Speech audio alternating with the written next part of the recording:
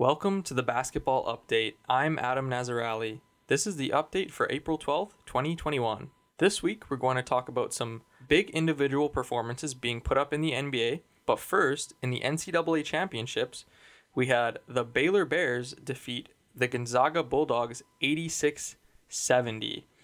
I think we hyped up this game a lot last week, and unfortunately, if you did end up watching this game, it was a bit disappointing. I'm not sure if the Gonzaga Bulldogs were just really tired from their battle against UCLA a few days before, or they just came out really lethargic and tired and not energized. And that's not taking anything away from Baylor because they were so dominant on the boards. Their 3-point shooting was phenomenal. They were just so dominant in this performance. So congrats to them. They were in control for the entire game.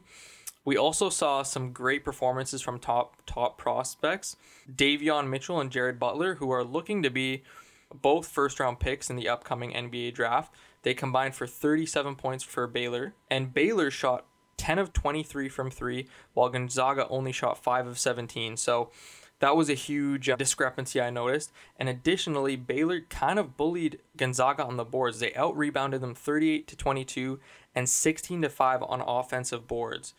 So, yeah, Gonzaga just fell flat, and that's all really I can say about that performance. Next up, though, in the NBA, we had the number 1 and number 2 seeds in the Western Conference fight it out on Wednesday, April 17th, so that would be the Utah Jazz and the Phoenix Suns. The Phoenix Suns came out with a 117-113 win in overtime, and this was just a battle the entire game, guys. Donovan Mitchell posted a stat line of 41 points, 8 rebounds, 3 assists, and Devin Booker posted 35 points, 4 rebounds, 3 assists. And his teammate, Chris Paul, 29 points, 4 rebounds, 9 assists. So great performances from both teams here. This Phoenix Suns team is really coming around and looking like a true contender. I know that's kind of maybe a bit short-sighted to say, considering how much a power and experience teams like the Clippers and the Lakers have. But this Phoenix Suns team is really, really good. And they're a deep team too. They have really good guys off their bench. Dario Saric, Mikal Bridges, Jay Crowder. And in their starting 5 as well. Obviously Devin Booker and Chris Paul. But you also have DeAndre Ayton, who's great on the boards. So, this is a really deep team. Don't be surprised for them to make a strong push in the playoffs. I don't know how far they'll make it just because there's not a lot of playoff experience in this team outside of someone like Chris Paul. But I could definitely see them making the second round and even the conference finals if they play really well. And then last up this week, we had some really big individual performances.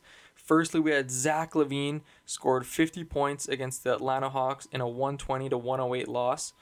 One thing I wanted to point out, I saw a funny clip on Reddit. A reporter pointed out that Zach LaVine needs 37 more 50-point games to tie Michael Jordan's record. So he has a long way to go, but maybe he could do it. We'll see.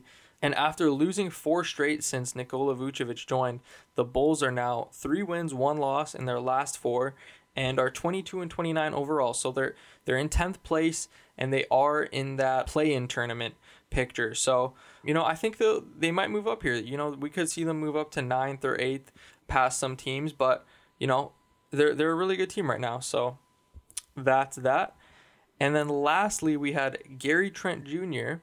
put up 44 points, 7 boards, and 5 assists in a 135-115 win against the Cleveland Cavaliers.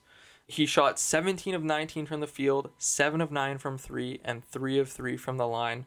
Just an amazing performance from him. He's really been up and down since joining the Raptors. I think the game before he shot 2 of 14.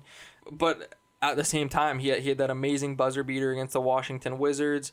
He's broken his personal point record twice since joining the Raptors. So, he's really been given that opportunity and he's shown in it. So congrats to him. That is all the news we have for this week. We will be taking a 2-week break, but we will be returning with a new episode on Monday, May 3rd. Like always, you can find me on Twitter at Adam Nazarali, and you can find the show notes at tbu.ffmi.ca. Thanks for listening.